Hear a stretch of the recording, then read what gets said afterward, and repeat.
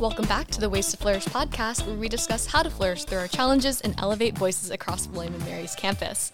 My name is Ginny Helmdaller, and today we're continuing on with our series of the 8 Dimensions of Wellness by talking to Elena McCullough, who is another wellness ambassador. How are you doing today? I'm great. How are you? Doing well. All right, so today we're going to talk about environmental wellness. What does that refer to?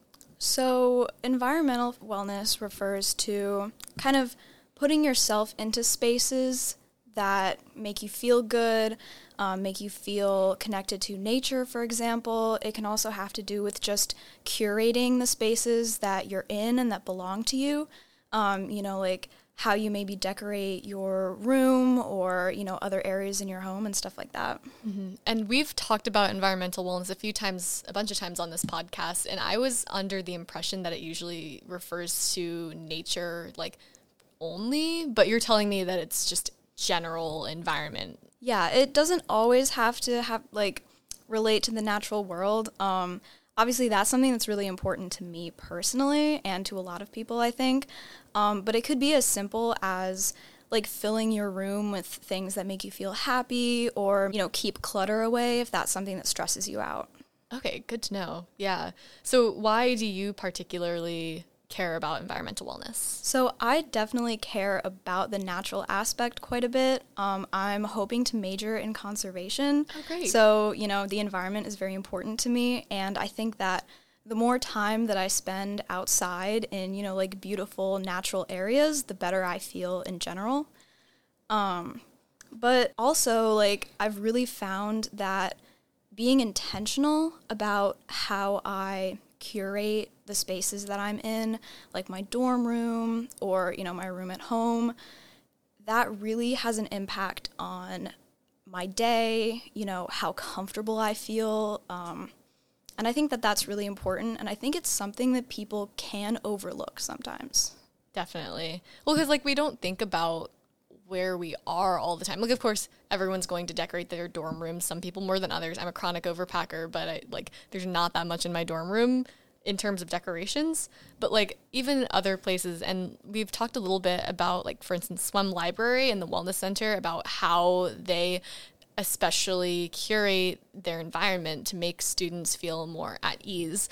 In the Wellness Center, we have the really great furniture and the open, sunny places that can really help our well-being. I think that's really cool. So what are some things maybe that we could do if maybe we don't have control over the environment we're in? What are some things we can do to curate that space for ourselves? That's a good question. Well, I guess one example would maybe be a dorm. I think that's pretty relevant. You don't have complete control over the type of furniture you have or how big the space is. But I think that, there are a lot of really small, subtle things that you can do to make a space feel more comfortable to you. And it has a lot to do with, knowing yourself and kind of taking the time to reflect on what makes a space enjoyable for you. So, for example, last year in my freshman dorm, I had a lot of stuff. I had just an insane amount of stuff that I had packed. My family doesn't live in Virginia, so I was kind of apprehensive about not being able to maybe go home and grab something that I ended up forgetting. So instead, I just had the most crowded, tiny little dorm room. Which dorm did you live in? I lived in Preston. Okay. Yeah. And I don't know why, but our room in particular felt so much smaller than everyone else's in the hall.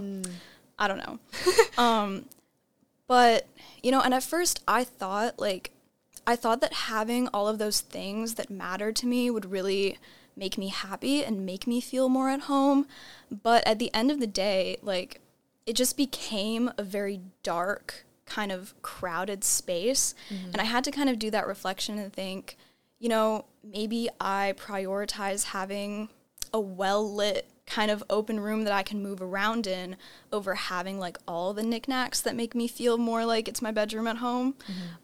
So it takes some trial and error, but I think having a few things that you care about that make you feel better can be a really good way of just feeling more yourself in an area that maybe doesn't really reflect who you feel that you are all the time. Yeah, I totally feel that on the freshman dorm thing, because like mine, it was a fine space. I was in Yates Hall, but the way the room was set up was such that my desk was kind of in the very corner behind my bed, and so right behind me was the door to the room. So if anyone ever opened the door, I would be just shoved in a little tiny corner.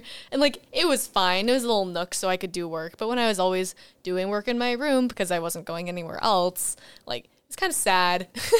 Sad and dark. Yeah, and I think that like that doing work in your room thing also plays into it, because what you do in a space really affects your associations with that space and the emotions that you associate with that space. So I did way too much homework in my room last year, and I've kind of promised myself not to do that as much this year, because then I would get home to my dorm room and just like be thinking about work, thinking about homework and class and everything, instead of, you know, having a dedicated place and time to work on important things versus a place to really relax. And how was that journey for you, sort of figuring out that you wanted to prioritize the space over the materials, or just, you know, caring about the environment in which you work? So it had a lot to do with just reflecting on like the emotions of the day, and then kind of following that back to, you know, what was affecting it. Spending so much time in my room, I really was able to think about like, you know, this particular thing is really not making me feel good right now. You know, having all these things on my bed, having all these things on my desk, like, you know, I look at it and it stresses me out. And that then adds to like all the academic stress, all the social stress. I think it really helps to just keep tabs on your emotions. Journaling doesn't really work for me, and I think a fair amount of people will relate to that. Like, I cannot write in a journal every day. It's just kind of impossible.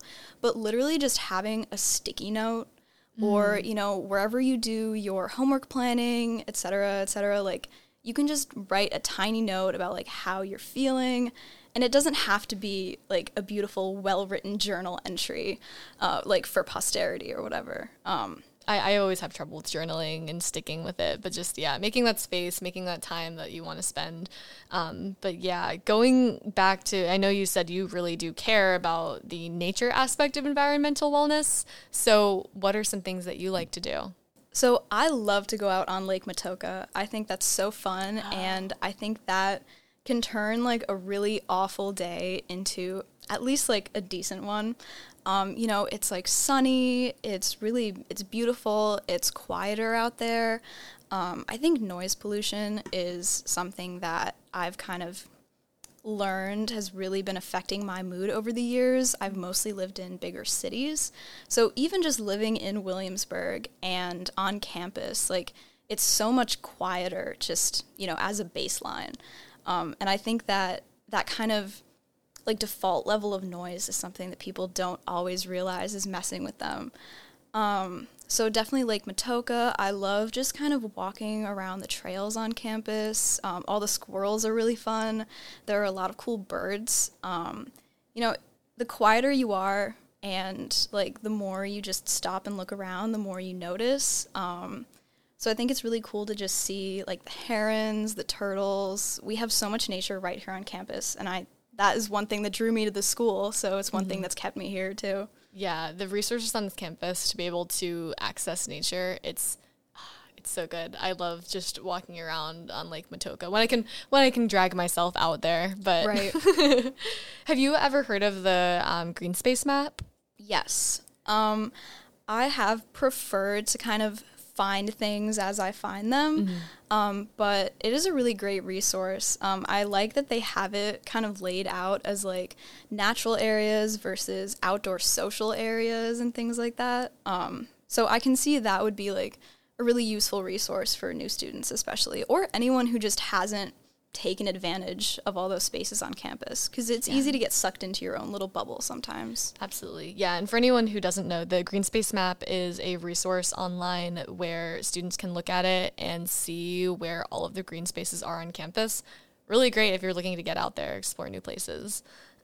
Absolutely. So how do you think we could integrate nature and the outdoors into our daily routines? Like, what do you know how much nature we should be getting? Is there like a recommendation?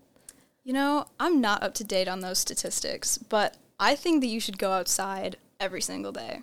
I mean, you know, it's not always going to be possible, but the more you can do it and the more you can integrate it into your routine instead of kind of making it a chore or making it something that you know, force yourself to do, I think it just gets easier the more you do it. Things like taking a longer route to class, you know, leaving early so that you can just kind of walk around. I definitely had the issue last year of rushing to all my classes all the time, and that definitely makes the outdoors feel more hostile, and it's a lot more fun to be able to just kind of like mosey along and, you know, take a look at, you know, what's around you. Mm-hmm. Do you have any other tips maybe for just being able to experience nature if maybe you are doing so many things that you just don't always have time to carve that out? I would say get a really hardy houseplant, like a snake plant or something that's hard to kill. I am a houseplant killer, which is a point of shame for me as like a conservation major, but I'm terrible at taking care of houseplants. But if you can get one that is very forgiving, I think it's fun to have that like little bit of nature in your room. And I would also say sunlight is a big thing.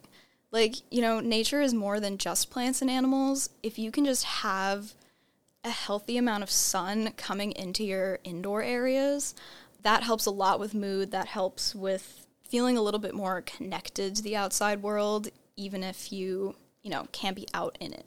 Mm-hmm. Also, the campus rec has a ton of like outdoor excursion type things. I know some of them fill up really quickly, but if you can get on that early, it's a fun thing to do like for a weekend or something. Mm-hmm. TAP is really cool. I've been meaning to reach out and do something through them. And so when we think about environmental wellness, do you ever separate it in your head as like short-term environmental wellness versus long-term? Like how could that maybe have an effect on the long-term caring for your environmental dimension of wellness? That's interesting. I don't think I've ever really separated it like that.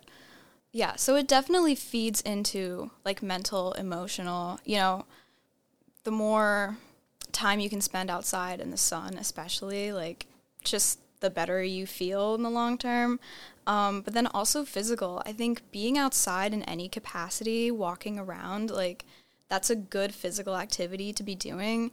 I know the gyms are like very intimidating for a lot of people, me included.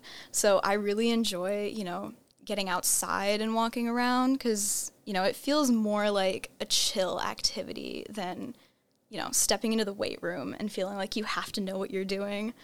So I think it can definitely positively impact physical health as well.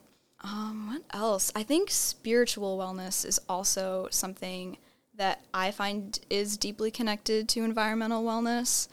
And I know that people think about spiritual wellness as like religion a lot of the time, but I think of it as something that's more connected to like how meaningful you feel your life is, how connected you feel to something bigger than yourself, right? And that can manifest in religion, but I think it can also manifest in how you feel connected to nature and, you know, the ecosystem. Because at the end of the day, like, we are animals. We are a part of this whole, you know, huge system around us, and it's easy to feel disconnected from it. So I think kind of returning to your natural roots in whatever way you can really impact your spiritual wellness as well.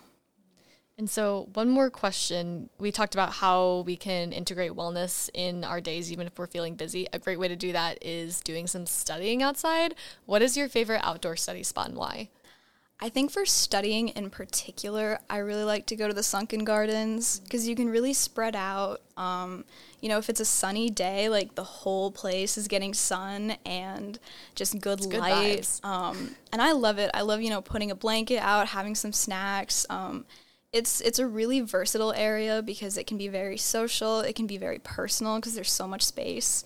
So yeah, I would say that is my favorite study spot on campus, outside. You know, obviously, like, midterms, I'm probably going to be cooped up somewhere. But for casual studying, I think Sunken Gardens is really good. Mm-hmm. And also, since they just did the new Sadler expansion, they added in a few tables out near that way, right outside of the wellness center, actually.